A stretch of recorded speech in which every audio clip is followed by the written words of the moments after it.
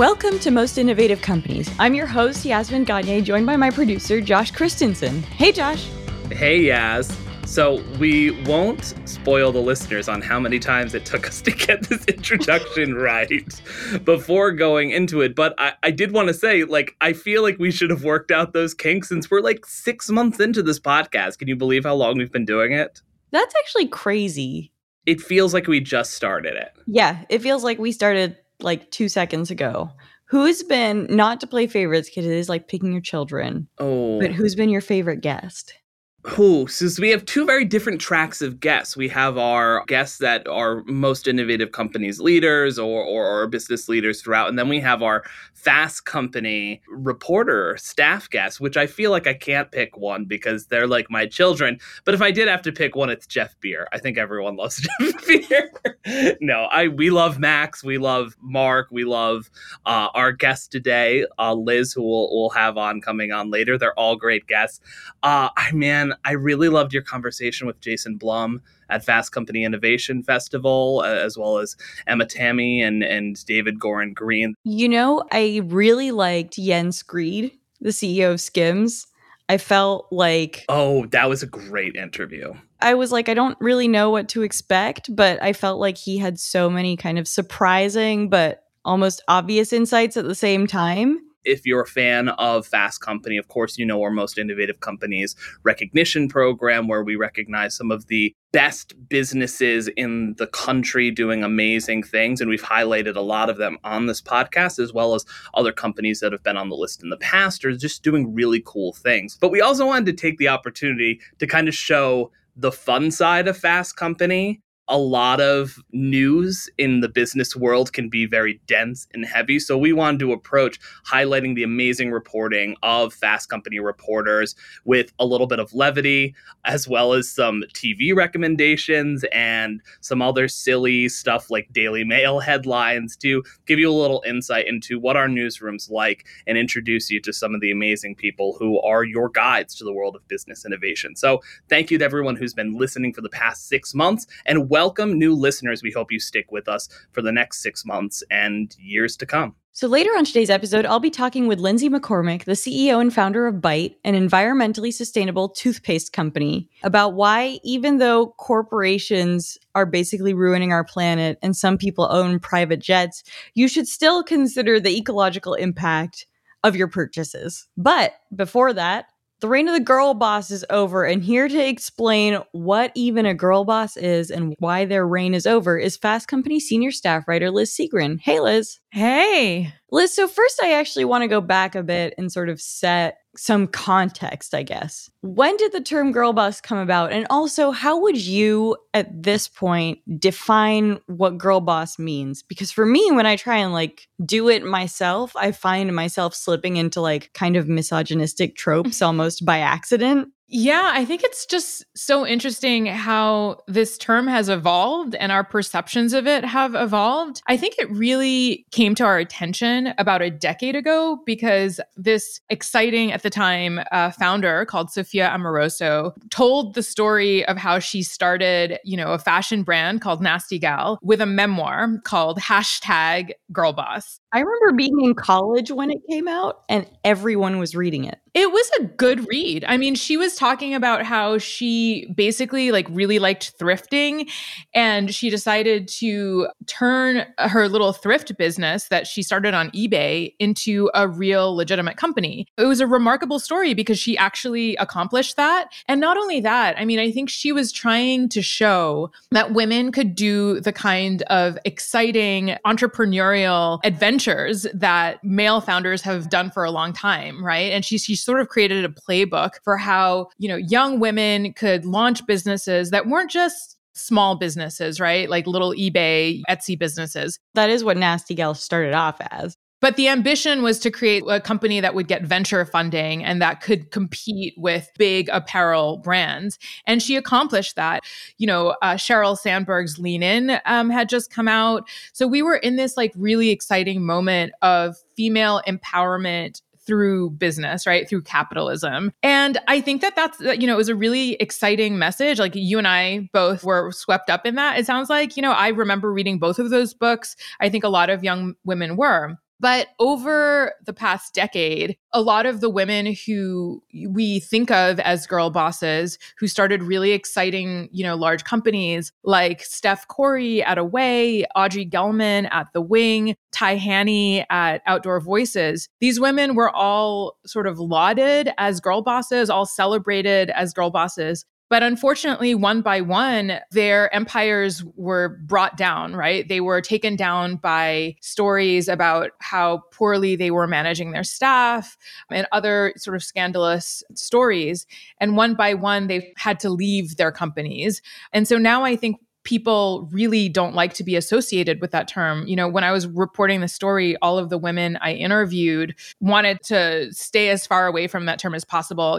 One founder I interviewed called Sally Christensen, who started this amazing suiting company called Argent, said, the girl boss is like a pejorative at this point. It's an insult. And she doesn't want to have anything to do with it. Someone actually once gifted me Sophia Amoruso's coffee table book called Nasty Galaxy, which is so bizarre if you actually read it, because in theory, it's like a mood board with some song lyrics and stuff, but she also tells a story of a time where she like shat her pants in a car and there's like no explanation as to like how do you expect someone to segue into that? Like, speaking of messes. Yeah. It was like, just nuts. I remember being like, does this have anything to do with your business? No. Does it have anything to do with your relationships? I don't really think so. Like, isn't that part of it? Like the personal self, like the kind of cult of personality aspects of this, Liz? I remember that book and I thought it was really hilarious because it was like she wanted to create a whole book based on the pun of like Nasty Galaxy. Yeah. Get it? Right? And then Does it have anything to do with space? No, but she was wearing a spacesuit in the cover. And I got to tell you that my eyes glazed over once I started reading the book. But it was on my coffee table for like, I don't know, a good 3 months. What made these girl bosses so compelling, right, was that they knew how to create kind of a cult of personality around themselves. Sophia Amoruso, for instance, Emily Weiss of Glossier, some of these women were just really skilled at using social media. This was kind of the beginning of the influencer movement. In one light, these women were really sort of skilled at understanding how to project an image and to gain followers. And what was really cool about it, I think, at the time was that, there are other influencers who are known for just, their amazing style or, their beauty regimes or whatever, right? But these women were trying to create an identity around being these sort of trailblazing entrepreneurs. And I think that was a message a lot of us could get behind. But I think the point of my story is that by being so public, these women were also easily brought down when things went wrong in their business. And another argument that I make in the story is that male founders didn't really feel the need to put themselves out there quite as much. And consequently, when things went wrong at their companies, for instance, right now at Allbirds, right? Like, I don't really know what their families look like, what their houses look like, what their vacations look like. And Allbirds is clearly, having troubles, but we're not attacking the founders. We're talking about the business failings, right? And so when things went wrong at these other companies, like at Sophia Amoruso's company, she became the target of a lot of that anger and ire and just like scandal in a way that male founders haven't experienced quite as much. You sort of can't win because on one level, yeah, it is misogyny that leads us to like criticize these women more on a personal level. On another level, it's like they also chose to put their personal lives and share more of their own personalities on social media because we kind of expect that more from women in society because that is like a sort of traditional like performative thing. I also think that there were really important practical reasons for them to put themselves out there. It still is really hard for female entrepreneurs to start fast-growing businesses, right? Only 10% of Fortune 500 companies have female CEOs. Even though women make up nearly half of the workforce, female founders only get 2% of venture capital. And by being these very publicly facing individuals, like by being sort of celebrities, these women got in the door, right? Like they were able to get a lot of funding, partly because people knew who they were and they just had this profile that male entrepreneur heroes like, Mark Zuckerberg, Adam Newman, these other founders that we had sort of turned into heroes, these women were trying to create a profile that was like on par with that kind of image. And I think that these women really felt like, in order to stand out and in order to create businesses that people would care about, they had to put themselves out there in a way that male founders rarely feel like they need to do. There's two parts to this that I think about a lot. The three examples that you gave, right, are all like pretty thin, traditionally attractive white women, right? I think that was part of the brand. At the same time, they all did this thing that I really fell for, I'll be honest, where it's like, oh, Audrey Gelman loves 9-inch nails. Like, me too. You know what I mean? There was this element of like, oh, like I could be their friend. And I remember getting lunch with a friend who was a member at the Wing. This was like when it first started, when it was really hot. And I was like, how many women in there think that they are or could be personal friends with her? Like that was so integral to its branding, which I think was smart, but also you saw the downside of it. Totally. And I mean, the same is true for like Emily Weiss, Glossier, Ty Haney. I mean, that was part of their sell, not just to VCs and not just to the business world, but also to consumers. And there's a reason that we buy product from influencers, right? And the product that they were selling were their own businesses. And I think a lot of us felt like we connected with the brand in some way because we admired the founder. We liked the founder's style. We thought that if we stepped into a Wing location, that we would be able to inhabit the world that these like aspirational founders had created. I remember meetings there, and it would be like, everyone would show up to this co-working space dressed to the nines. Be like, oh, Rachel Comey is like in this house. It was so weird because I was like, if I showed up to a WeWork, like I'm wearing sweats. Totally. It was sort of like its own strange world where it was like a fantasy land that you could inhabit. Part of what inspired me to write this story is that there's this new book out about Emily Weiss. It's called Glossy, and it's about the rise of her company Glossier, and as well as like a deep insight into sort of Emily Weiss's world. And it's not all that flattering. It's not all that flattering, but it's also like not that crazy a story. I don't know if that makes sense, but I was like, oh yeah, she like built a business, like a consumer goods business, It's so interesting. And she does make the point that the women who were able to become girl bosses were very photogenic, right? These were like thin women, white women. She kept saying Emily Weiss came from such privilege, like as if male founders don't come from privilege. I mean, I think it takes a certain level of privilege to have the platform to like be able to take the risks and even have that amount of confidence. Totally. I'm a person of color. I feel like most people of color, it's like, no, you're going to like go and be a lawyer or, you know what I mean? Like even becoming a journalist, I felt like I had to have a stint somewhere else to be like, oh, okay. As another woman of color, you don't go out there like balls to the walls, just saying like, hey, like I'm going to just like ask for $2 million in venture funding. You sit there and you write your stories and you don't make a single grammatical mistake because you got to like do a good job.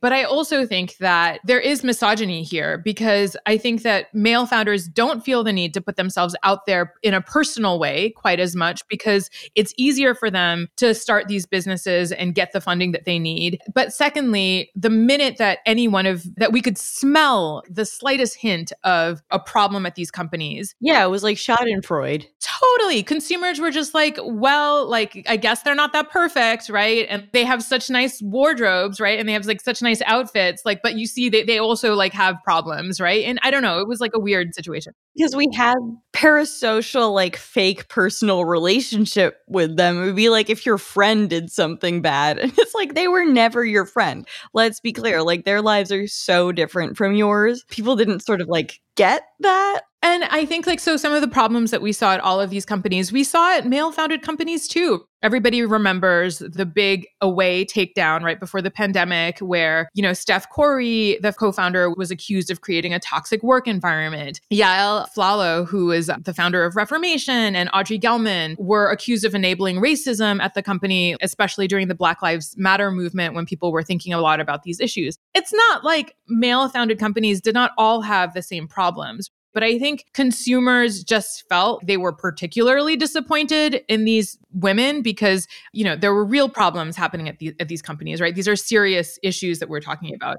But I think that we also need to acknowledge that there is some misogyny just more broadly in the way that we want female founders to have a public profile and that we also love to take them down. I think the other thing is, like, when you think about the reasons why some of these businesses suffered, they're actually all quite different, but we still lump these women in the same place.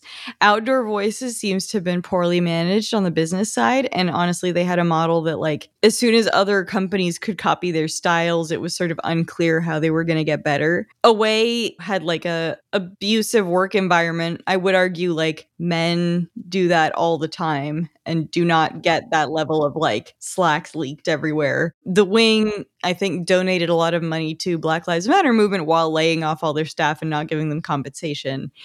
Reformation, I think Yael Aflalo didn't want to include plus size models or women of color or something like that. There was an issue with their models. And when you think about all those issues, you're like, these are very different. Right. But we still think of these women in the same bucket, which is so strange to me. That's true. I mean, we just see them as all female founders. So I think in the same way that it was easy to take down individual founders because they had a kind of a public profile, it was easy for us to take down these women because they were in the category of woman.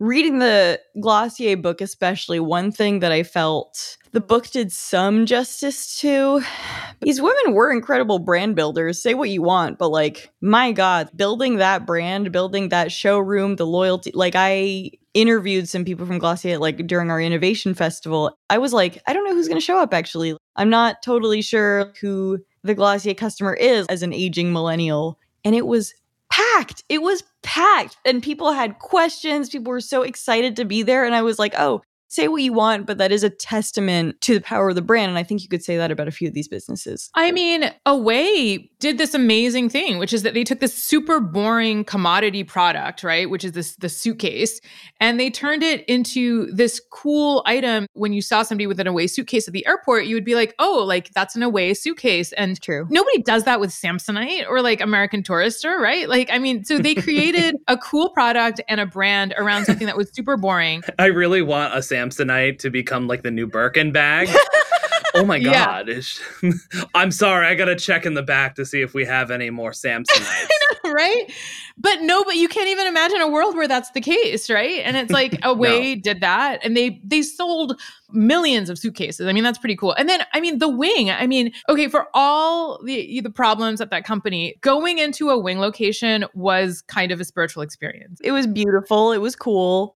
It was also a safe space for women, right? Well, I think the weird thing about the Wing, and I do think that one thing I will say about Away and Glossier is like incredible brand building, terrible financials. For real. Yeah, for sure. Like that was the real issue behind it. The Wing was so interesting to me because and I say this, like, I totally agree with you. Like visiting the Wing early on was like kind of exciting. At the same time, it was like sort of marketed itself as like a bit of an activist thing and also an expensive co-working space, which like now I'm like, what were we thinking? Like, I totally agree with you. And yeah, it was very exclusionary. I mean, that was like part of the whole thing that kind of brought them down, right? I mean, it was exclusionary to people of color, with people who didn't have as much money. It was expensive. But I do think that there was some value in having a place where women could network with one another. There was a safe space where women could talk to each other, like in the bathroom, and like maybe, come up with new business ideas or find people that you'd want to work with. I mean, I think that was like fundamentally like not a terrible notion. Maybe the execution wasn't that great. Maybe it was too focused on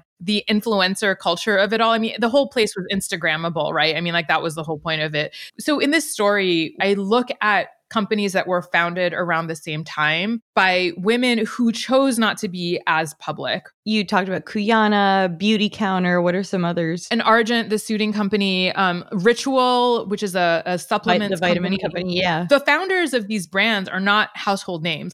And so I was just really interested to see, what happened at these companies, right? Did not having a publicly facing CEO harm them? The women in each of these cases said that they kind of wish that they had put themselves out there a little bit more because it was much harder for them to get funding. And they really feel like the cult of personality helped these brands grow faster. The reason that they weren't able to put themselves out there quite as much was because they just didn't happen to be quite as skilled playing the social media game. And actually, when you look at these founders, right, like a lot of them are actually women of color, which I wonder if that plays into it as well. Like the world was just not as excited about seeing a brown founder play the role of influencer starting a company. It didn't like jive with people's idea of what a successful CEO should be. But at the same time, they also said that their companies were less easily brought down because if there were ever any problems, the media just wasn't as interested in taking down a company where like we just didn't really know the main character that well.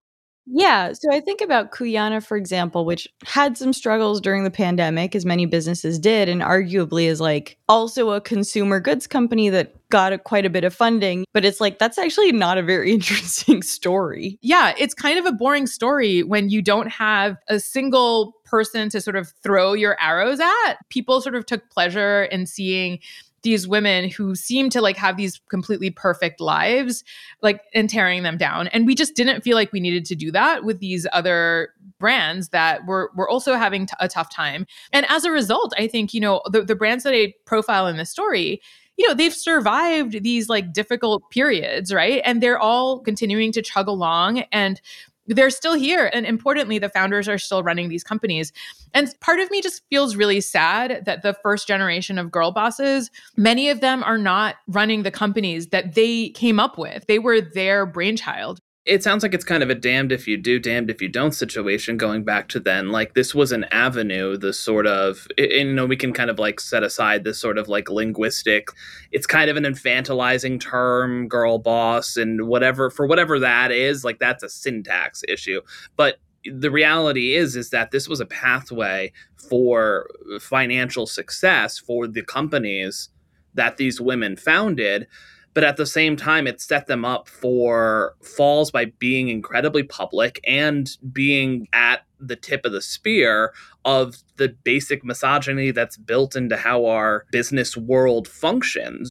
What's really sad about it is that we don't really have a model now for the next generation of would-be entrepreneurs. When I was in grad school and Yaz was in college, because we're I'm a little bit older than you, Yaz. When we were reading those books, right? Like, there was this idea that like any woman, who had a great idea and like a smart business plan could be the next big founder, right? There was that idea. And because all these girl bosses have been taken down one at a time, we don't really have like a sense of, okay, what is it going to look like if I'm an entrepreneurial person and I want to start a business? We don't have that playbook anymore. There's a lot of speculation that Emily Weiss might be starting a motherhood-related business, and Steph Curry is already quite possibly starting a motherhood-related business. I'm curious, I guess, why you think that is, whether it's just a continuation of their personal brand now that they're older. How do you see that fitting into this whole story? Oh my gosh, I have so many thoughts. What is interesting is that like the first generation of influencers were fashion influencers, right? A few years ago, a lot of those influencers started having children. And then all of their content became about like nesting and household stuff and then all their baby clothes and all this kind of thing. I guess what's disturbing to me about hearing this is that these founders are continuing to use the playbook of the influencer, right? They're following that playbook. It's like the profiles of us as like these go-getter founders. And now we're like in a different stage of our life. And now we have families and we're going to put that out there. To me, it feels like, that doesn't seem necessarily like they've learned the lessons from putting, themselves out there so much, right? And like the problems that can have. On the other hand, like, I don't know really like what somebody like Steph Curry is supposed to do next, right? Like she was torn down so viciously, right, in that story. When so many other male founders are also toxic bosses. It's not a new story. It's like a very common story. And also women tend to get taken down faster because people see them as unlikable, right? With that being said, workers' rights in toxic workplaces are bad for anyone. It's not necessarily that, like, Steph Curry may or may not have deserved the criticisms for what she did, but the fact that there are so many other male founders who get a pass for that for so long. Yeah, I think that these are very serious issues. I think that the only difference is that like male founders can often start new businesses when they're taken down from their old ones. It's been a lot harder for these female founders. It's damned if you do, damned if you don't. We're going to take a quick break, followed by my interview with Byte CEO and female founder, Lindsay McCormick.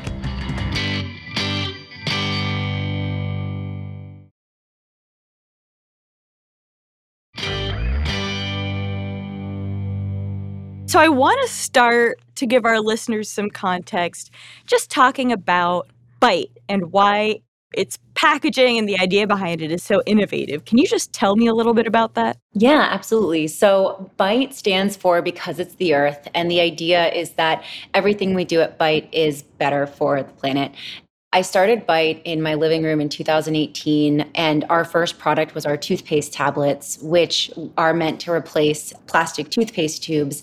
And since then, we've created an entire line of plastic-free personal care aimed at getting rid of plastic from our daily routines. I could make a choice to take all of plastic out of my entire routine, right?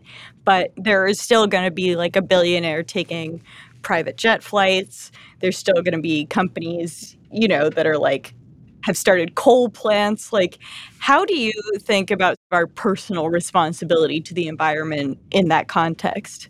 I love that question, and I personally think about it a lot. And one of our mottos at Byte is every little bit counts. Our toothpaste tablets, we call them bits.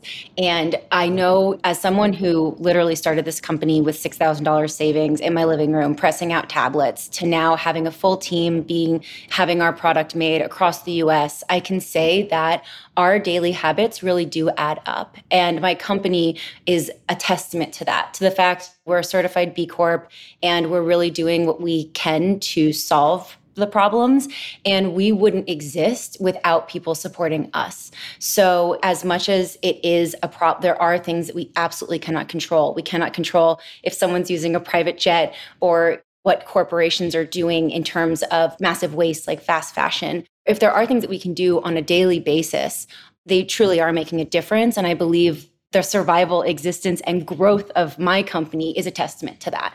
I know you started making toothpaste tablets in your living room. How have you figured out expanding into other products? And tell me a little bit about the challenges with developing new packaging or delivery methods for each of those.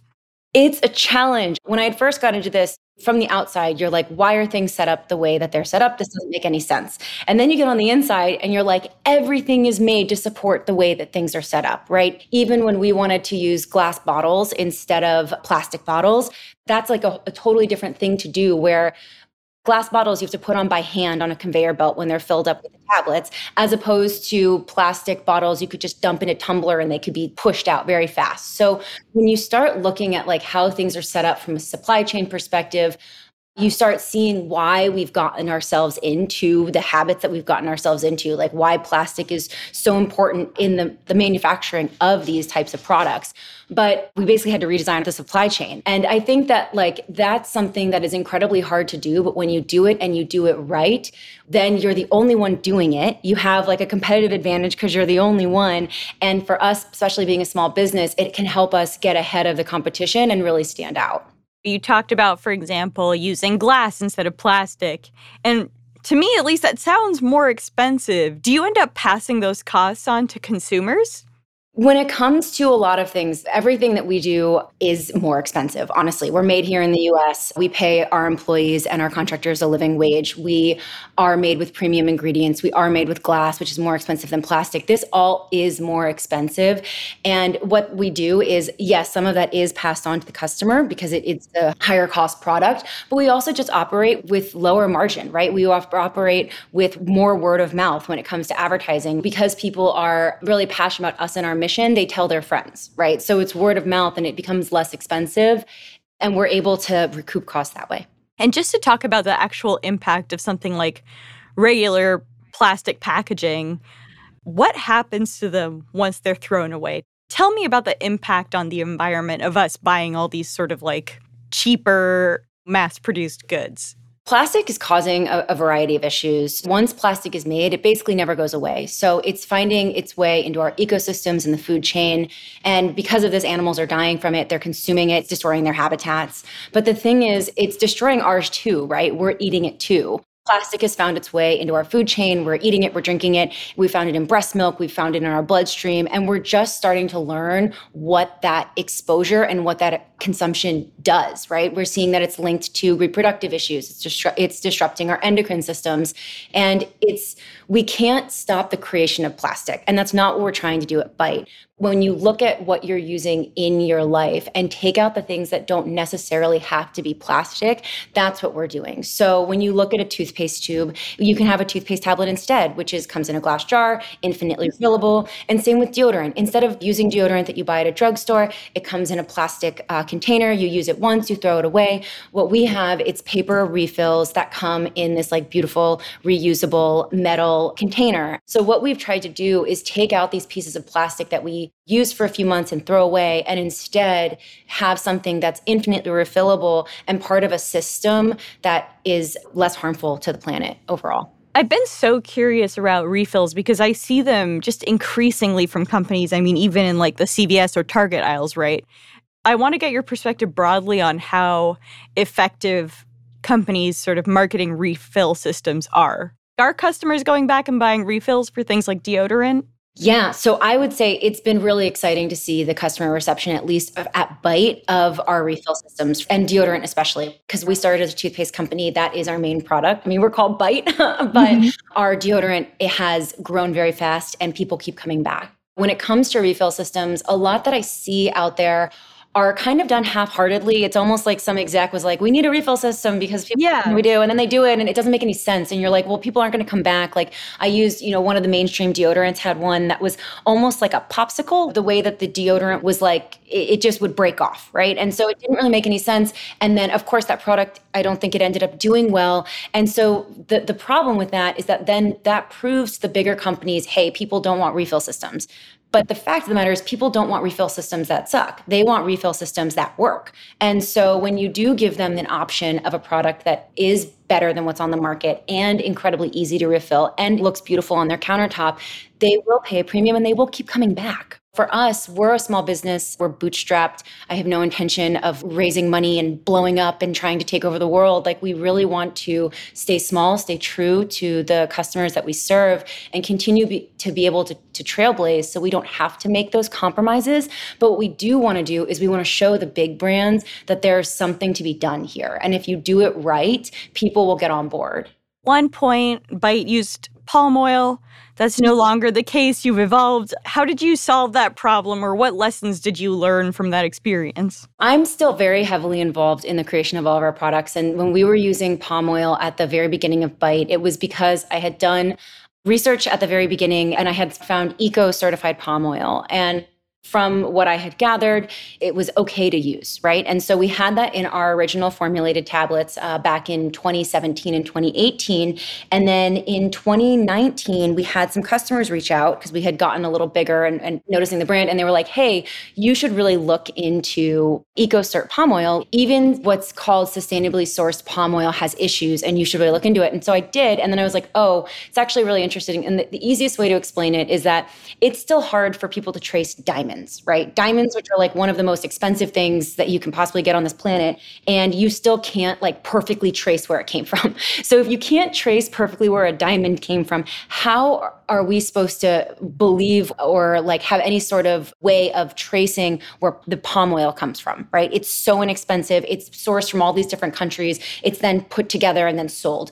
And what I realized was that there was no way to get truly sustainably sourced palm oil. And I'm going to say that with a caveat because there's one brand that I actually really look up to, Dr. Bronner's, and they actually have their own palm oil farms. So they are there, they're on the ground, and they're making sure. I would love to be able to do that one day. We're too small for that. But so then the way that we were doing it is just fine. We're not going to support palm oil. And so we reformulated, we got palm oil out of it was in our surfactant, which is our foaming agent. We used a different one, and we have used that ever since. And those are the types of things that I think when you create a brand and you create a product that is for a specific type of person, right? Someone who cares about the planet, just like me, then you're going to get people who are really well researched on it, who will then give you feedback. And I'm always okay with being wrong if it's true and we can do something better. And so that's what was one of those things that I was like, wow, I thought eco-certified palm oil was okay. Turns out it's not in alignment with our brand values. And so now it's time for us to explain that to our customers and reformulate.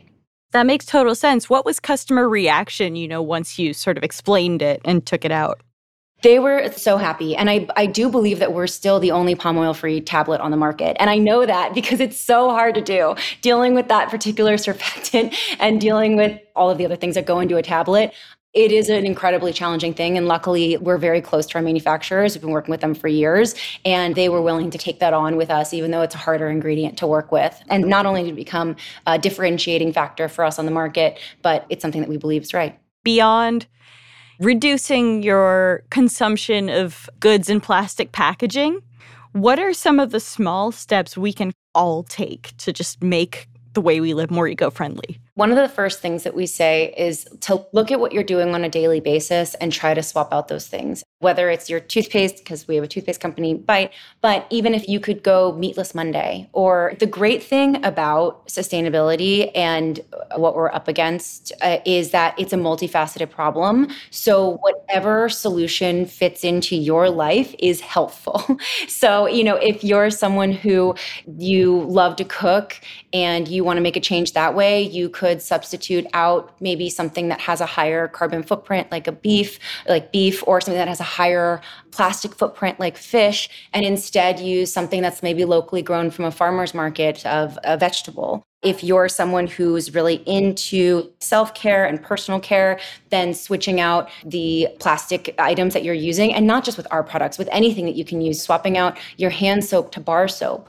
Those types of things that can help. Because there are so many issues, there's something that everyone can do that aligns with something that can make them feel good. Because I do think something that gets lost in this messaging is it can feel good to do good, right? It doesn't have to be, if you hate vegetables, you don't have to participate in Meatless Mondays. You can take public transit. There's so many other things that you can do to make a difference.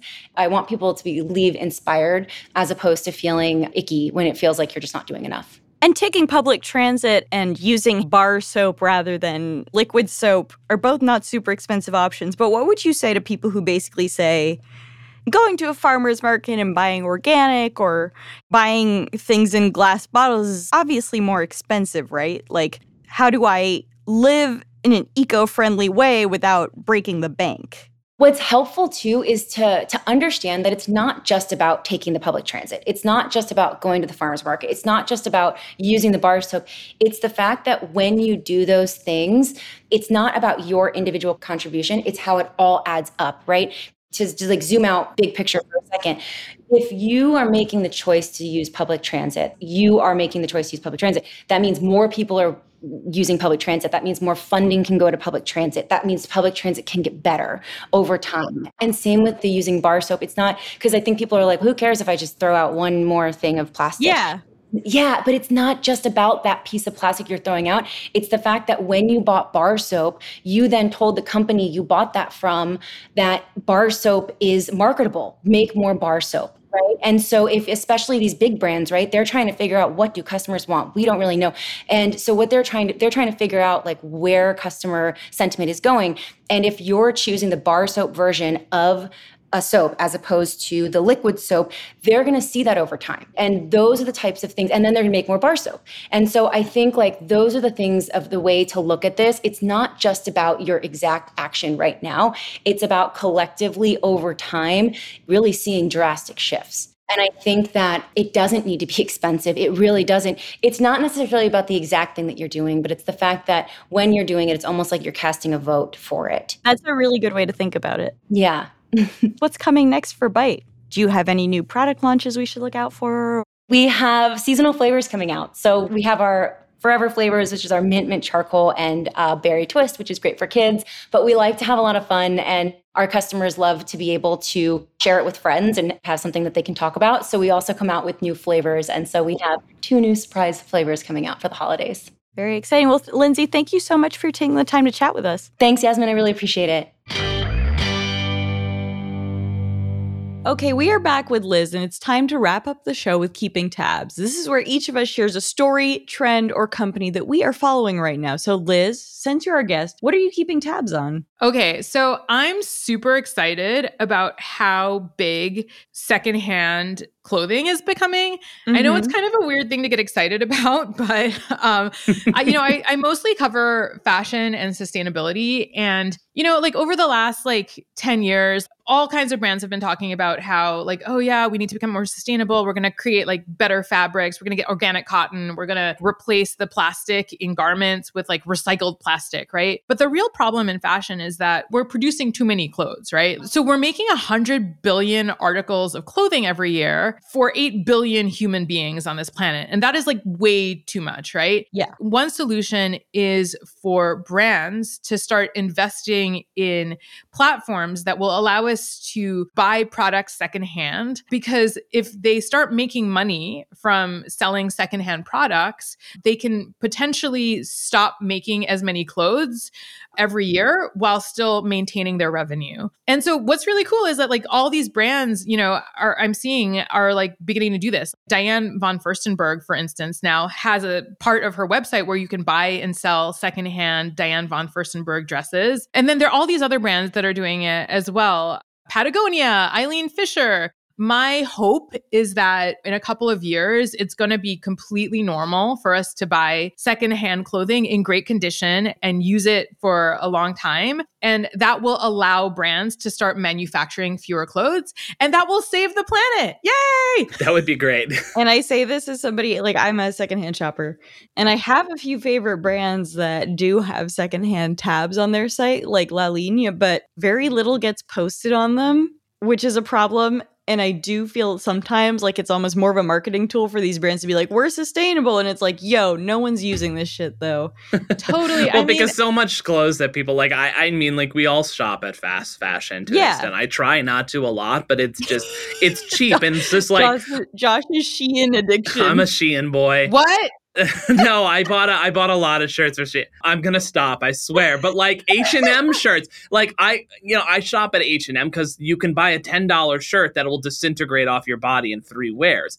This is the reality of the shirts that we have. They're here for a good time, not a long time. That's kind of what it is. Josh, what are you keeping tabs on? So I have another reality TV show suggestion. I don't know if you've heard about this new franchise on Bravo called the Real House Members of Federal Hill. It's what? Sorry, that's a bit of a misdirection. I'm following the Speaker of the House drama that has been straight out of a reality TV show. For anyone who's been living under a rock, the Speaker of the House, Kevin McCarthy, was ousted by his Republican cohorts, mainly Matt Gaetz-led right-wing psychopaths. AKA Jimmy Neutron. AKA Jimmy Neutron. That's true. He does have the hair of that.